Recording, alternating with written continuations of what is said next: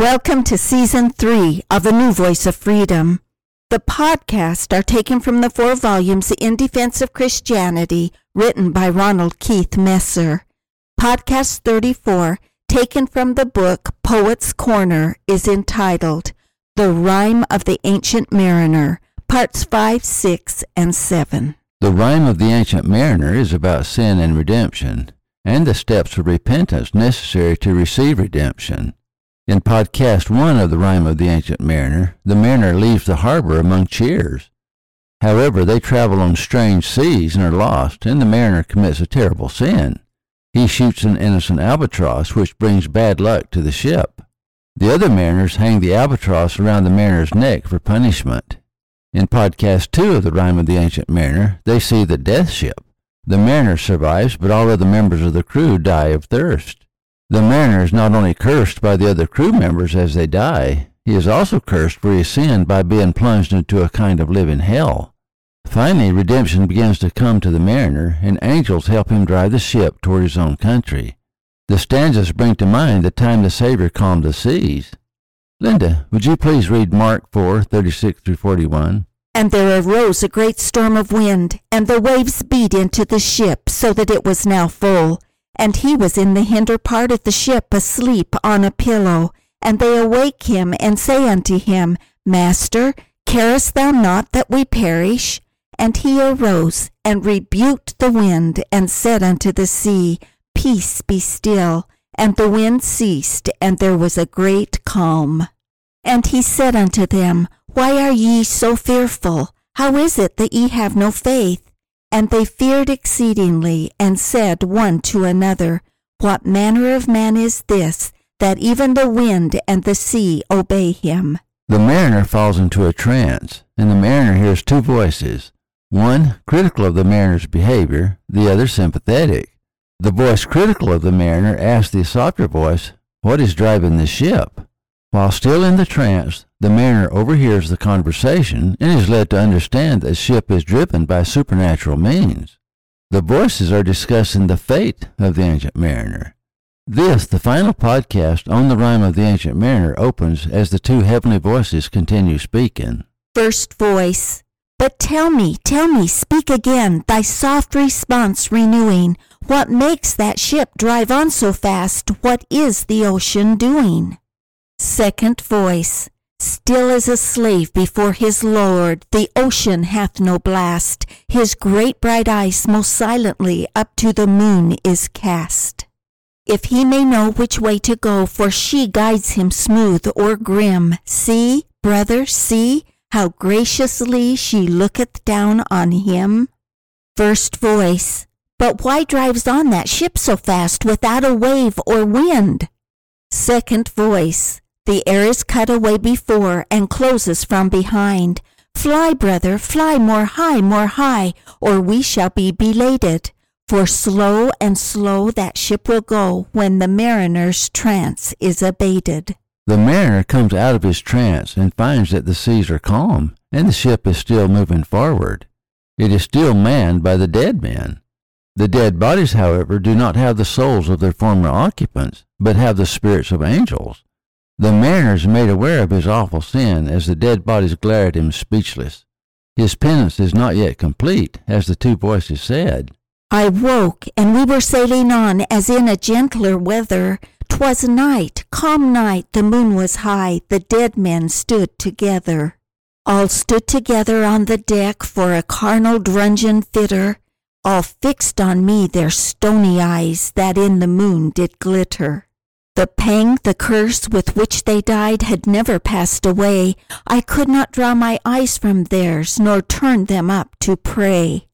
And now this spell was snapped. Once more I viewed the ocean green, and looked far forth, yet little saw of what had else been seen. Like one that on a lonesome road doth walk in fear and dread, and having once turned around walks on, and turns no more his head, because he knows a frightful fiend doth close behind him tread. The fear, however, leaves the mariner, and he begins to feel peace again. But soon there breathed a wind on me, nor sound nor motion made. Its path was not upon the sea, in ripple or in shade. It raised my hair, it fanned my cheek like a meadow gale of spring. It mingled strangely with my fears, yet it felt like a welcoming. Swiftly, swiftly flew the ship, yet she sailed softly too. Sweetly, sweetly blew the breeze, on me alone it blew. Finally, the mariner sees his own shore. He has been brought safely home. Once again he is able to pray. The church comes into view and gives him great comfort. Oh, dream of joy! Is this indeed the lighthouse top I see? Is this the hill? Is this the kirk? Is this mine own country? We drifted o'er the harbor bar, and I with sobs did pray, Oh, let me be awake, my God, or let me sleep alway.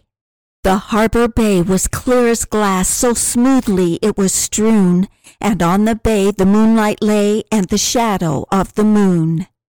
The rock shone bright, the kirk no less, that stands above the rock, the moonlight steeped in silentness, the steady weathercock.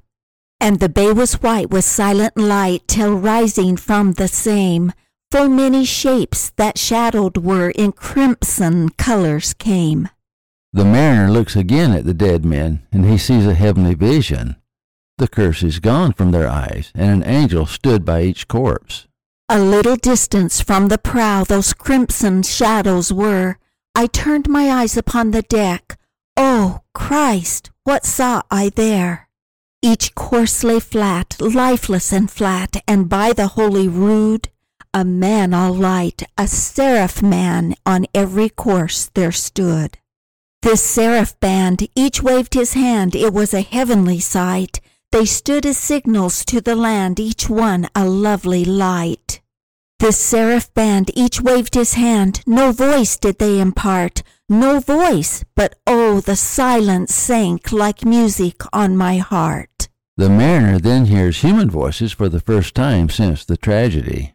But soon I heard the dash of oars, I heard the pilot's cheer. My head was turned perforce away, and I saw a boat appear.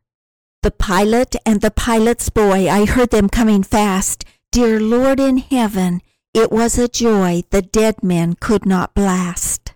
It is the third voice, however, that brought greater cheer, the voice of the good hermit. I saw a third, I heard his voice, it is the hermit good. He singeth loud his godly hymns that he makes in the wood. He'll shrive my soul, he'll wash away the albatross's blood. To shrive means to absolve, to grant absolution through confession. As part of the penance, the mariner must now confess his sins and take ownership of them. The old hermit is worthy and listens to the confessions of seafaring men. Part the 7th. This hermit good lives in that wood which slopes down to the sea. How loudly his sweet voice he rears.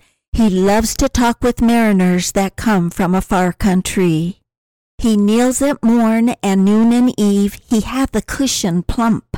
It is the moss that wholly hides the rotted old oak stump. However, the men in the boat are horrified at what they see. The skiff boat neared, I'd heard them talk. Why, this is strange, I trow. What are those lights so many and fair that signal made but now? Strange, by my faith, the hermit said, and they answered not our cheer. The planks looked warped, and see those sails, how thin they are and sheer. I never saw aught like to them, unless perchance it were. Brown skeletons of leaves that lag my forest brook along, when the ivy tot is heavy with snow, and the outlet whoops to the wolf below that eats the she-wolf's young. The frightened captain wants to turn back, but the good hermit urges him to continue. Dear Lord, it hath a fiendish look, the pilot made reply. I am afeard.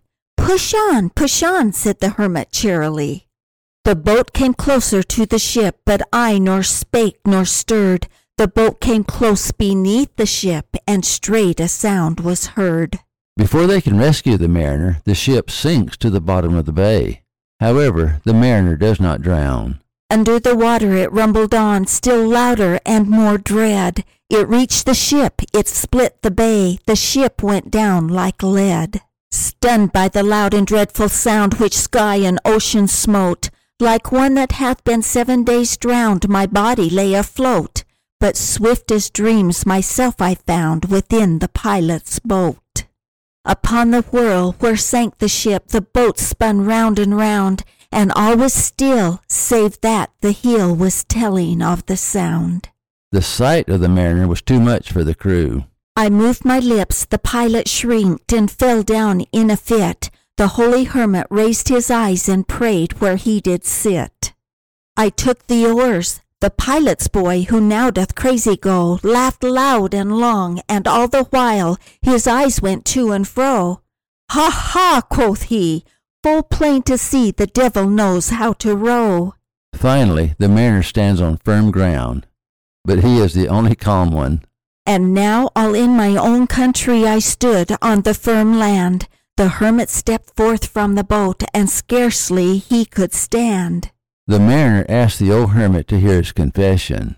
Oh, shrieve me, holy man. The hermit crossed his brow. Say quick, quoth he, I bid thee say, what manner of man art thou? Once the mariner confesses his sin, he is momentarily set free. Forthwith this frame of mine was wrenched with a woeful agony, which forced me to begin my tale, and then it left me free. However, as the earlier angel said, and penance more will do, the mariner is only free for a while, and then the aching begins again.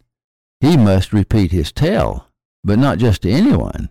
He knows the person when he meets him. Only this time he no longer tells the tale just for himself. The person, such as the wedding guest, must also hear the tale. Though the experience of the wedding guest is only vicarious, his life is changed forever. Since then, at an uncertain hour, that agony returns, and till my ghastly tale is told, this heart within me burns. I pass like night from land to land. I have strange power of speech. That moment that his face I see, I know the man that must hear me. To him my tale I teach. We are back, of course, to the wedding, and we see it from the point of view of the wedding guest. What loud uproar bursts from the door, the wedding guests are there, but in the garden bower the bride and bridesmaid singing are, and hark the little vesper bell which biddeth me to prayer. In the following, you can see the profound effect the experience had in the mariner. He is changed forever. Now the mariner is a witness for Christ about the power of the redemption. Before, the mariner merely attended church. Now, following the experience, he worships in church. It is a tremendous spiritual experience where he renews his covenants. But he is retelling the tale not just for himself, but for the benefit of the wedding guest. We must assume that what the ancient mariner learned, the wedding guest must also learn, or his worship is not complete. O wedding guest, this soul hath been alone on a wide, wide sea. So lonely 'twas, that God himself scarce seemed there to be. O sweeter than the marriage feast, 'tis sweeter far to me, to walk together to the kirk with a goodly company. To walk together to the kirk, and all together pray, while each to his great Father bends, old men and babes and loving friends, and youth and maidens gay. The mariner becomes the preacher. He testifies of Christ, whom he now knows because of his redeeming power. He has felt the horrors of loneliness and hell and the sweet feelings of forgiveness and redemption brought about because of his Savior's love. Farewell, farewell, but this I tell to thee, thou wedding guest. He prayeth well who loveth well both man and bird and beast. He prayeth best who loveth best all things both great and small, for the dear God who loveth us, he made and loveth all. The wedding guest who so naively attended the wedding is now also changed forever. The mariner whose eye is bright, whose beard with age is hoar, is gone, and now the wedding guest turned from the bridegroom's door. He went like one that hath been stunned, and is of sense forlorn. A sadder and a wiser man, he rose the morrow morn. The mariner now becomes a witness for Christ. He knows by the Spirit who must hear his tale. His mission now is to bring others to Christ through his experience, so they won't have to suffer what he has suffered. His witness is of the pure love of Christ. Linda, would you repeat the last words of advice the mariner gave to the wedding guest?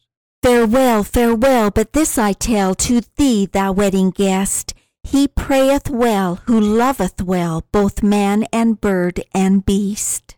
He prayeth best who loveth best all things both great and small. For the dear God who loveth us, he made and loveth all. Thank you for listening.